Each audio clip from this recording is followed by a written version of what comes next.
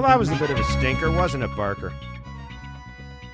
Yeah, it's not the best of games to watch, but you live to fight another day, Jeff.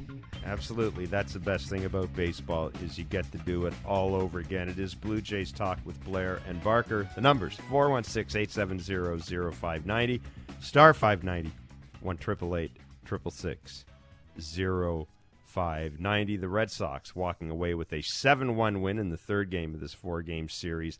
The final game goes tomorrow afternoon. It is a 3:07 first pitch. And it is a good one. It'll be Garrett Whitlock, who we're going to be talking about in the American League East for the next 10 years as a factor, and Alek Manoah, who we're already talking about as being a factor in the American League East. Kevin, not a whole hell of a lot to unpack tonight, I don't think, but I want to ask the callers about the Jays' issues with runners in scoring position. Now, let's put this in context. We know that offense is down across Major League Baseball. We know about the ball, et cetera, et cetera. The Jays tonight were 0 for 6 with runners in scoring position. As good as they have been this year, as much as they have been winning, and they have been winning this year, they went into the night with the third worst batting average with runners in scoring position in the majors, 187. Only Baltimore and the godforsaken Arizona Diamondbacks, I should say the godforsaken Baltimore Orioles and Arizona Diamondbacks, are worse than them. So the question to you tonight, is this just Teoscar's absence? Is this just it's early? Is this just they faced some pretty good pitching? Now, Kevin, I want to ask you about that last part in particular tonight. Look, this series so far, they saw Nate Eovaldi, they've seen Nick Pivetta. Here comes Michael Wacha, and that's a change, and I do mean that pun intended. Michael Wacha comes in, he handcuffs them. Is that how much of what we saw tonight, before we deal with the runners in scoring runners in scoring position in particular, how much of what we saw tonight was just Michael Wacha was really, really good and does what Michael Wacha usually does? A lot of it. He's mixing around the fastball. He's throwing enough changeups. He's got a really good arm speed on that. You could tell the Blue Jays are having a real tough time of zoning up and taking what the pitcher gives. And what I mean by that is use the entire field. Don't be afraid to shorten up a little bit. Alexander Bogaerts is leading baseball in hits for one reason. He doesn't care to choke up a little. No, he's not really choking up, but the process is a middle of the order bat guy who is not afraid to let the ball travel and hit a little dinker to right field. And for whatever reason, the Blue Jays hitters just don't want to buy into that right now. And that for me is sometimes I think you got to question the game plan when they go up there. They're late on fastballs. I get it. You've been facing good pitching. I get it that they throw a lot of secondary pitches early in the year. But for me, good hitters, good lineups are rarely late on fastballs. If they are very quick about making that adjustment. Like, you can't throw it as fast as a Ferrari can drive it. And that for me right now is just not what they're doing. They're late on a bunch of fastballs, which is just not typical of the Blue Jays lineup. That has nothing to do with Teoscar Hernandez not being a lineup. That for me has to do with just the approaches and buying into shortening up and trying to use the whole field. And, until they actually start doing that to a man, I think you're going to see some peaks and valleys. Yeah, and it can be frustrating at nights like this because we have seen them do that. We talked about Bo Bichette going the opposite way. We've talked about Vladimir Guerrero Jr. going the opposite way. We've talked about that, a lot. Guys like Santiago Espinal, they've all been doing that. But tonight there was nothing going on. I mean, that is really the only way to put it. The numbers are 416-870-0590, star 590, 1-888-666-0590. It is Blue Jays Talk, your opportunity to talk about tonight's game, to talk about the Jays with myself and Kevin Barker. We're on the air till 11 o'clock. I can't say get those fingers dialing. Get it dialing. Nobody dials anymore. Push them buttons, I guess would be the best way to put it. Trent Thornton didn't have it tonight, did he, Kevin? Yeah, well, that's the one thing you could question about. You know, we talk about Petey and Charlie been making all the right moves. This is one of those times where I think they were trying to sneak Trent Thornton through to get him through 2 innings. You know, bringing him in to face 3, 4, 5 in a tie game 1-1 after your starter gave you what the starter gave you is, you know, questionable. But again, this gets back to who's available, what they're trying to do. I know the bullpen's been pitched a lot. You know, do you bring Trevor Richards in the 6th inning and maybe you flip-flop those and try and bring Thornton in the 7th inning so at least Richards facing the 3, 4, 5 and Trent Thornton's not? That might have been one of the things you could probably pick at if you really wanted to get after Charlie and Petey, but bottom line for me anyway, they're trying to sneak him through 2 innings, 2-inning guy. And if you're going to be on the team, sooner or later you got to pitch to the big boys. And for him to tonight, normally up until tonight, he'd had the good breaking ball. He had the nice little slider that he'd added. He'd been throwing quality pitches with those. Tonight he didn't. He just left a couple out over the plate. You know, he had some bad luck with the inside out ball that Bogaerts hit because Bogaerts living in a tree right now. But it's, you know, it's the secondary pitches that he's sort of fallen in love with. You give Trent Thornton credit. He's eliminated the windup. He's only a stretch guy now. He's tried to have a little bit better finish. But I guess if you want to pick at it and you think that it would have been better to bring Richards in the 6th inning instead of Trent Thornton, I guess you could say that. Yeah, I mean, sometimes it's just not going to work out. You know, this is 2 nights in a row that it hasn't worked out for the Blue Jays. There's no second guessing, I don't think, bringing in Jimmy Garcia when they brought him in last night. I think we all would have done that. That just didn't work out. They ended up out hitting his pitching, if you want. And I don't know. I didn't really. Listen, here's the thing. In a couple of days, the Jays are going to have to make a decision about some of their pitchers. Now, we know that Nate Pearson is not ready yet, but and I haven't heard what the Jays' plans are for Nate Pearson. If he's ready to go, I would think, Kevin, you'd want to send him to AAA to let him have a couple outings. I don't know, but it's pretty clear that whenever he's ready, they're going to bring him up here pronto as soon as they can. So I don't mind this that much in that if Trent Thornton is going to hang around, he's going to have to give me 2 innings. And I get what you say, but if he's going to be here, you know, damn it, he's going to have to give me a couple innings against good teams. I can't just save him for the bullcrap teams. With Ross Stripling in the rotation, my only multi-inning reliever has to be a guy I can rely on. So I didn't have a problem with it. I'm not saying that the Jays would throw a game away, but I think it was kind of a test. This was kind of a test to see what Trent Thornton can give him. And I'm sure this has been filed away. And I would think if this situation arises in the next couple of days, you may see them go elsewhere.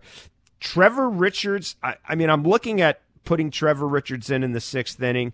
You know, and I say this not knowing who is down or who they wanted to stay away from today or anything.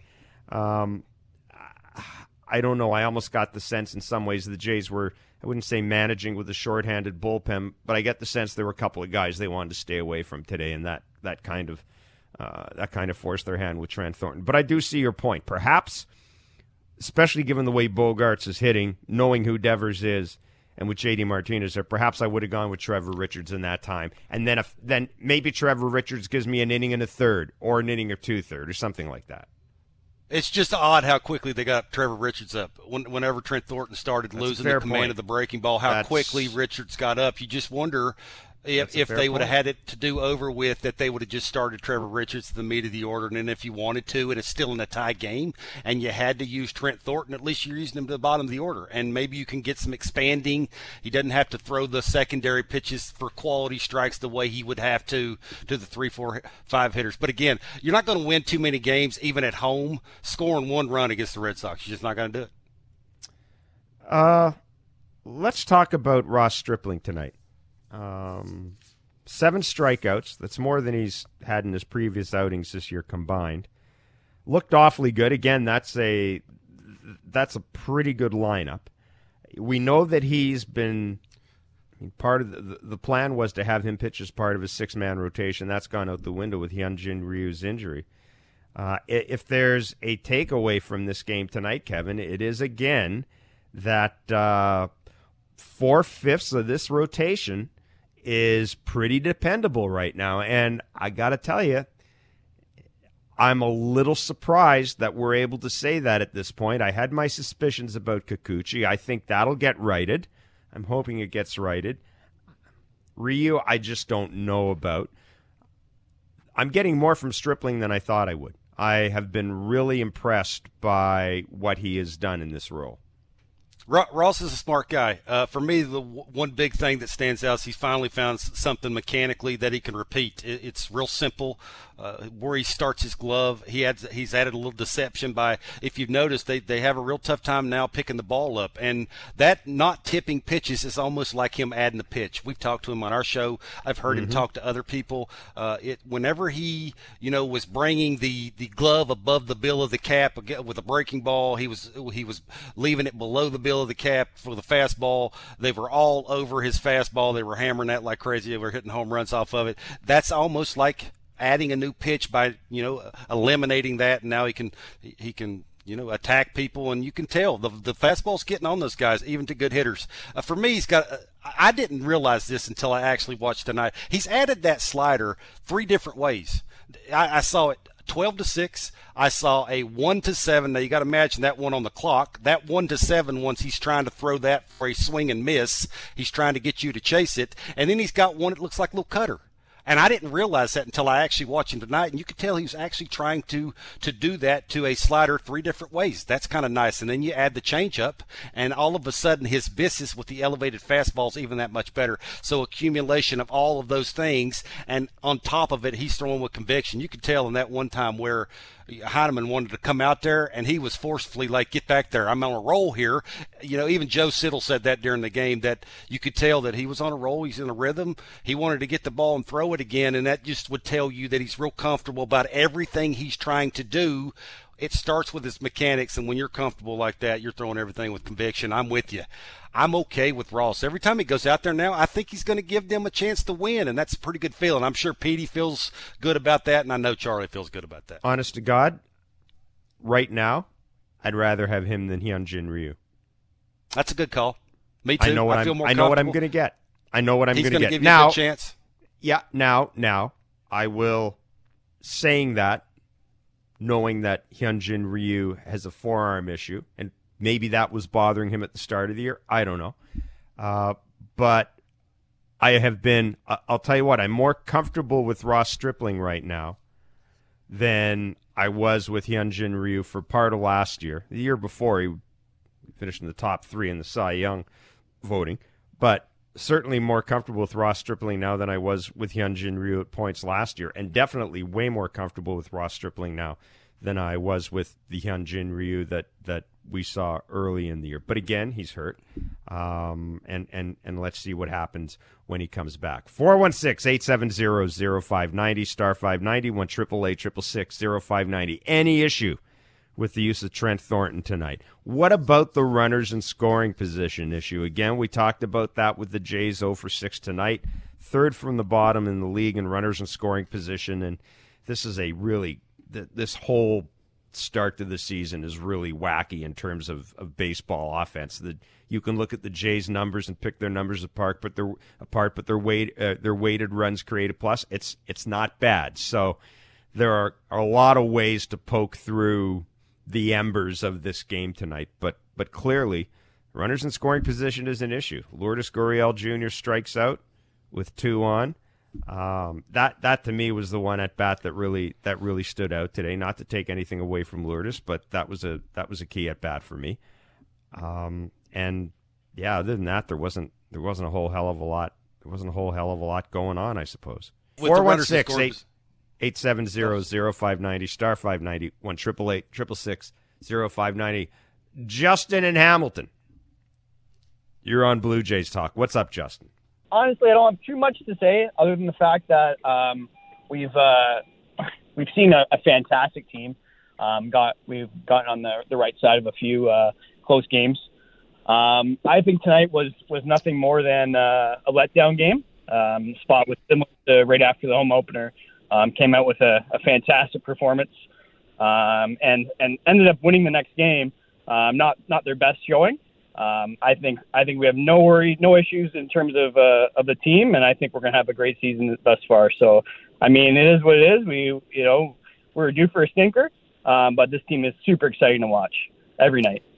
Yeah, and I think that we have to stress this point as well, Justin. That again, Michael Wacha, he can do this to teams. This is his MO, and I guess what would kind of frustrate me, Kevin, is we know that the Red Sox bullpen is a mess right now because Tanner Houck couldn't cross the border due to COVID-19 restrictions. As a result, Garrett Whitlock is making the start tomorrow night or tomorrow afternoon. You would have to think if Tanner Houck was with this team and starting tomorrow, we would have seen Garrett Whitlock maybe twice out of these first 3 games. And that would certainly have improved the Red Sox chances out of the bullpen. So that the fact that you were able to beat the Red Sox in games started by Eovaldi, you were able to beat them in a game started by Pivetta, you were able to keep them close in a game started by Stripling. The Red Sox had to burn through their bullpen last night. I just kind of thought that this was positioned to this was the game where you're going to be able to take advantage of not having Garrett Whitlock in the bullpen. As I looked at this series, I thought, okay, this is the game where that absence will make a difference. I'm with you and Justin. Justin, that's a great call by him. But I will say this. I am a little perplexed, I would say, about the expanding and the Big Daddy hacks. We see how many of those? You could count them. Like, there's so many of them that it's obvious that how much over-swinging this lineup does. It's a pretty good lineup. Like, they can do some things. 1 through 5 still pretty good, even without Teoscar Hernandez in there. And you add Matt Chapman to the mix when he's hot. That's a pretty hard lineup to work through. But you're still seeing they're 80 at bats into this thing. Like, they're not 40 at bats in. 80 at bats is quite a bit. And I will give a little credit to the pitchers. They pitch backwards a lot. They throw a lot of secondary pitches. The elevated fastball, you could tell, is giving these right-handed hitters a little bit of an issue. But the expanding and the Big Daddy hacks, that for me, especially with runners in scoring position, that's one of the things. We watch Bogarts hit, how that little nice, short, easy approach, he stays inside the baseball. He thinks right center. He hunts the heater. That sounds to me like that's as simplifying it as you can possibly get. Name a Blue Jay hitter that does that. George Springer, maybe? That would be probably the only guy. Right now, you can tell Bo's expanding. He's overswinging. Now, tonight, Bo's finishes looked a lot better. I talk about that a lot, where he falls across the plate. You could tell after the game and today early, he's been working on that because his finishes were a little bit better, but you're still seeing the expanding, the Big Daddy hacks, like those big giant hacks. A lot of the times those are wasted swings. Like because you get long, you have to create that from somewhere, and usually that's from behind your swing. And then what's your barrel do? It's playing catch up, and it's out and around, and you either miss the ball or you foul it off. You're late on pitches, which is exactly what these guys are. I think if you walk up and ask Guillermo Martinez, or you ask John Snyder, or you ask Charlie Montoyo, they're thinking the things that I just mentioned here, the expanding and the big giant hacks, and the game plans that you can question because they are late on fastballs a lot early in counts, which might tell you that they're guessing. That, for me, has to get a little bit better each day. Now, they may not always get hits, but at least you can actually see it, that they're trying to make adjustments, and I think that needs to happen sooner than later. The numbers to call are 416-870-0590, 888-666-0590, star 590. The Red Sox beating the Blue Jays 7-1 at the Rogers Center tonight. Game 4 of the series, a 3:07 first pitch tomorrow. Alek Manoah against Garrett Whitlock. We will step away and be back in a minute. This is Blue Jays Talk with Blair and Barker on Sportsnet 590, The Fan. The 2-2. Swing and a miss. Got him with a fastball. Ross Stripling escaping the bases-loaded jam. A pair of back-to-back strikeouts in the third inning. Yeah, Ross Stripling certainly did his part tonight. I don't think there's any doubt about that, as the Blue Jays fell 7-1 to the Boston Red Sox. Kevin Barker, Jeff Blair, Blue Jays Talk on Sportsnet 590 The Fan. The numbers are 416-870-0590, star 590, 1-888-666-0590. 3:07 is the first pitch tomorrow. Garrett Whitlock on the mound against Alek Manoah. Kevin, the Red Sox haven't hit a lot of home runs this year. They are scuffling offensively. Doesn't that make what Xander Bogaerts has done? I believe he leads the majors in hits now. Close to it. Yeah, he does. Doesn't that make what he is doing even more remarkable right now? Xander Bogaerts a great hitter. You can spin it any way you want to spin it. The guy's got a little bit for every pitcher. He can let the ball travel, go the other way with 2 strikes. He can hit a breaking ball. He can lay off a strike-to-ball breaking ball, which is the big thing in 2022. He can hit velocity the other way. He can get the head out on velocity. We've seen, he can hit a really tough right-hander. He can take his walks when he has to. He's going to hit 30 homers. He'll probably hit 300, and he'll drive in close to 100 runs. For a shortstop to do that as many times as he's going to do it in his career, and I'll be honest with you, with Trevor Story's arm, and I know the talk around Red Sox land is we've had people on our show that have said that Xander Bogaerts is going to opt out at the end of the year. How, if you're in the front office with the Red Sox and you've seen Trevor Story throw from second, how would you let that happen? There's no way you can let that happen. What he brings offensively and the leadership that he brings you defensively, I mean, for the most part, balls hit right at him. He's going to make those plays side to side. He'll occasionally throw a ball away or he won't get to a ball, but for the most part, he's a really good defender, and offensively, he can carry your team for a week. I think he's one of those shortstops that, for whatever reason, we don't give enough credit to. Yeah, listen, I'm with you. Look, we've talked about it on our show. We've talked about it a great deal. I think he's one of the best hitters in baseball. I think he's a terrific player, and I'm with you. I don't understand if you're the Red Sox how you can't be looking to lock this guy and, frankly, Devers up at the same time. If I get those two guys, now I understand that there's some defensive issues with Devers. Moving to first base, I know you've got a prospect. Your best prospect is a first baseman. You got to find a way to keep Devers and Bogaerts in the team. As long as I have those two guys working in the middle of the order, I'm going to be a force in the American League East. What is the Blue Jays always looking for? They're looking for that big-time left-handed bat who's as good as the other right-handed bats that they have in their lineup. Yes. They don't come around every day, and when they're young, it's going to cost you. Devers is probably the left-handed Vladimir Guerrero Jr. when it comes to bat-to-ball skills and plate coverage and just, the things he can do offensively, the bat speed and the home runs that he can hit, and he's still learning as a hitter. He's still trying to figure out ways to limit struggles, limit how many times he can get out and do better when it comes to just controlling everything that you have to control to be an everyday player. I'm with you. If you sign him to a big time deal, the easiest thing would be is just to move him to first base. Are you married to Dahlbeck? Probably not. Offensively, what's he showing? He's an all or nothing kind of guy right now. Their top prospect though is a first baseman too. It's Casas. Is he not a first baseman? Well, you know what you got in Devers. I know what I got. That's a prospect's a prospect. Like, when things are right in front of you and you already know what you got, and if push comes to shove in a couple of years, that you got to move a guy around to keep him. I don't want to say happy, but keep him to where you're going to get the best from him on a consistent basis. Listen, I think the easiest thing, frankly, is, with all due respect to J.D. Martinez, if I need to kind of have that open spot in the lineup, I'm moving J.D. Martinez, or I'm letting J.D. Martinez go.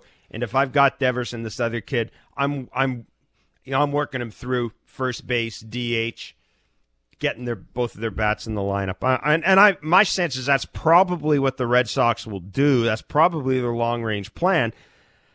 But, you got to be careful you don't piss off Xander Bogaerts right now. You just brought this other guy in, Trevor Story. You've given him a great whack of money. He plays Bogaerts' position, and I don't know. It amazes me when a team like the Red Sox lets a player like Bogaerts lets it get to this stage. when it comes to contract. And now the Bet365 standings update. Just download the app and see for yourself why Bet365 is the world's favorite sportsbook. 19 plus, play responsibly, Ontario only. With the loss tonight, the Blue Jays are half a game back of the New York Yankees. Yankees have won 5 in a row. Tampa Bay is 2 back of the Yankees. They're 10-8. The Jays are 12-7. Boston 8-11. The Baltimore Orioles 6-12. And again, this series wraps up tomorrow with the 3:07 first pitch.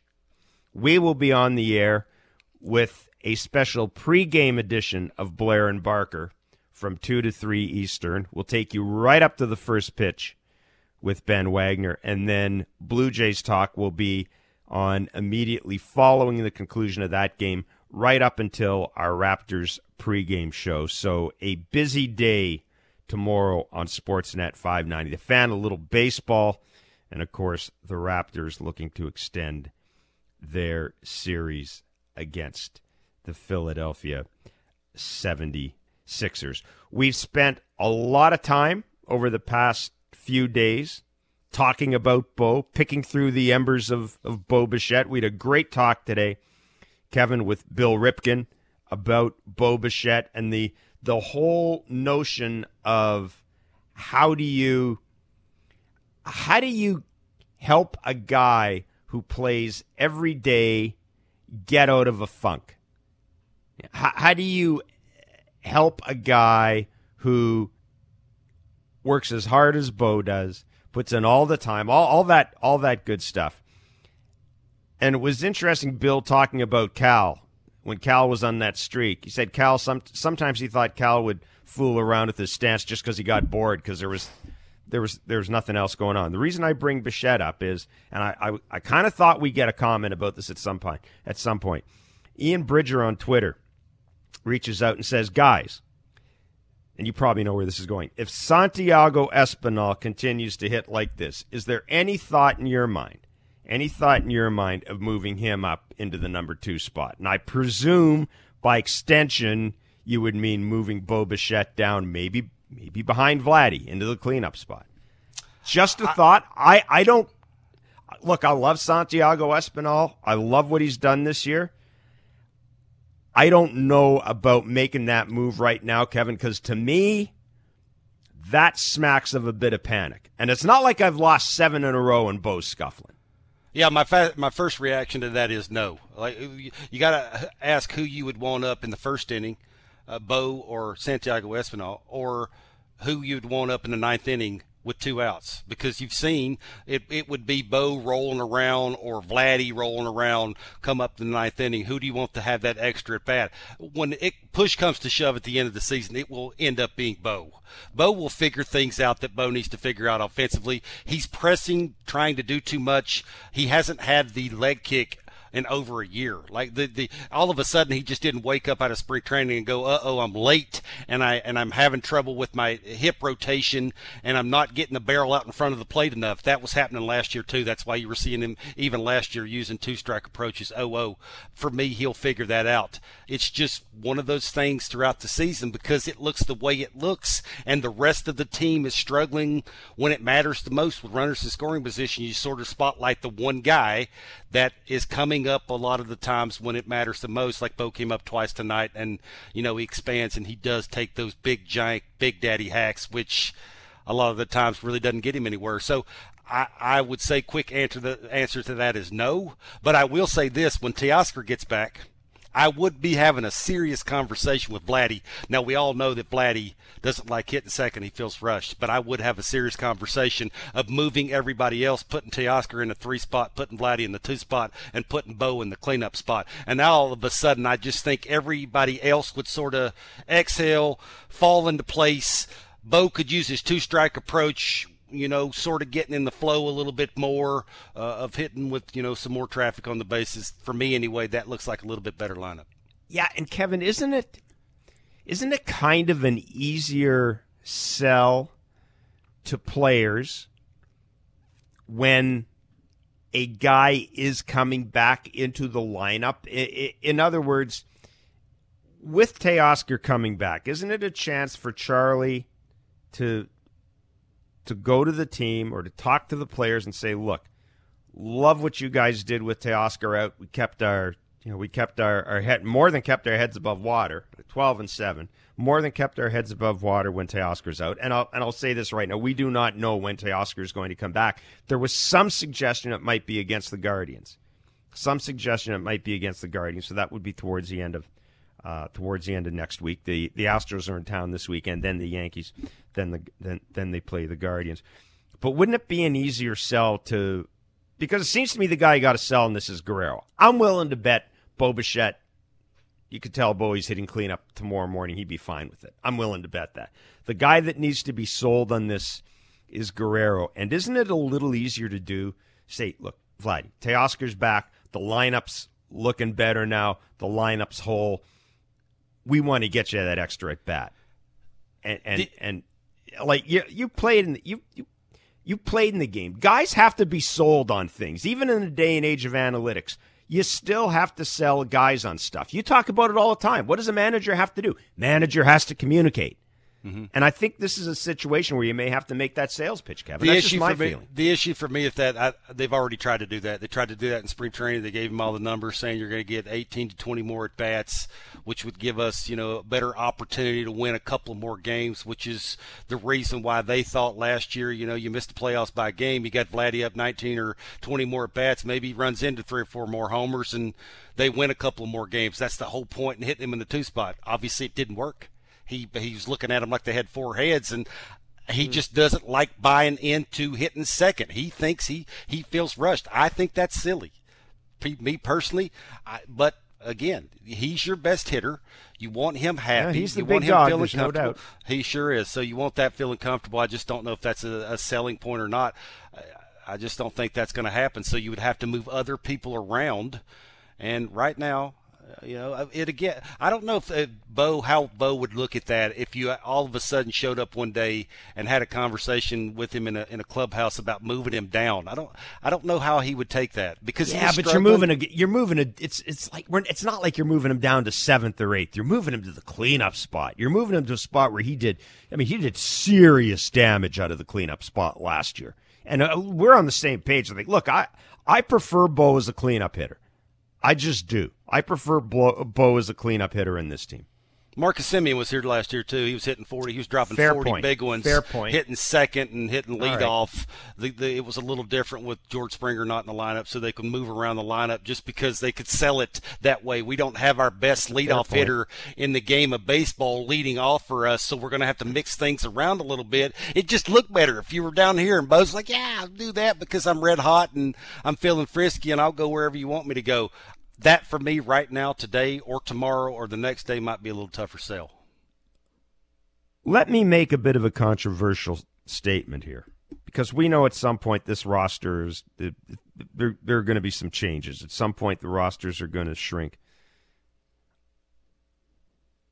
I know we've only seen a little bit of Gosuke Kato.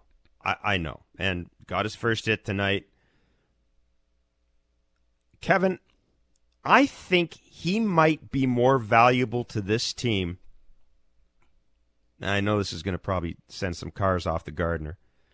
I think he may be more valuable to this team the way it's constructed right now than Cavan Biggio. I second that. I do. For me, when you look realistically and look at big picture, what guys can do at the bottom of the order, you feel confident at the plate with Cavan Biggio that he could get a runner over from second base? I don't. Gosuke Kato, the way he can handle the bat, and he's got a pretty good plan when he walks to the plate. He's one of those guys that the manager doesn't have to go, hey, bunt here. He already knows when he walks to the plate that he needs to bunt. He knows the situation. You can tell he just gets the game, and I'm with you a little bit. Is he going to carry your team for a couple of days? No, absolutely not. No, but neither. Frankly, look. Neither's Cavan Biggio. We all love Cavan, but he's not carrying your team. I mean, no. we all love him, and as I said, if there's a guy in this team that I would love for the baseball gods to suddenly come down, tap in his head, and say you're going to be your father and you're going to have that type of career, it would be Cavan Biggio, because he's everything you want in a professional athlete, all that good stuff. But I'm looking at what this team does right now, and I'm looking at what a possible bench of Tapia, Cato bring to me. bring for me compared to a bench with Biggio on it, I just don't think it's. I think it's a conversation worth having. Look at it this way. Really Ghost K, the way he handles himself on the field would make it a little easier if somebody came a calling and said, package this guy with Cavan Biggio to get this guy. I think that would make it a little easier. They'd be okay with that. Yeah, and it's somebody DM'd me the other day for Barker's back leg bits. I was going to use it today, but I didn't get around to using it. And the point that the person was making was all this talk about how close this team is, how much fun they have, how much they love each other, all the kumbaya, the hugging and all that. His point was, wouldn't that make it hard to trade somebody like a Gurriel or a Biggio? And we know that the Jays consider Biggio to be sort of part of that leadership group, or they have in the past. But Kevin, I almost get the sense this team is passing Cavan by. I really do. It's like the game doesn't wait for you. The game doesn't wait for you, right? It's not going to stand around and wait for you. You got to keep pace with it. And I just get the sense that this team's kind of passed him by. As much as I hate saying it. Gurriel, if I'm the GM, I'm not trading Gurriel. Biggio, if I got a chance to get something else that I want, or I need an extra bullpen arm, a guy that can give you swinging this stuff, and they want Cavan Biggio, I'm giving Cavan Biggio up. Anything offensively that Cavan Biggio has done early in the season before he went on the COVID IL would tell you that he's made adjustments and he can catch up to velocity. No.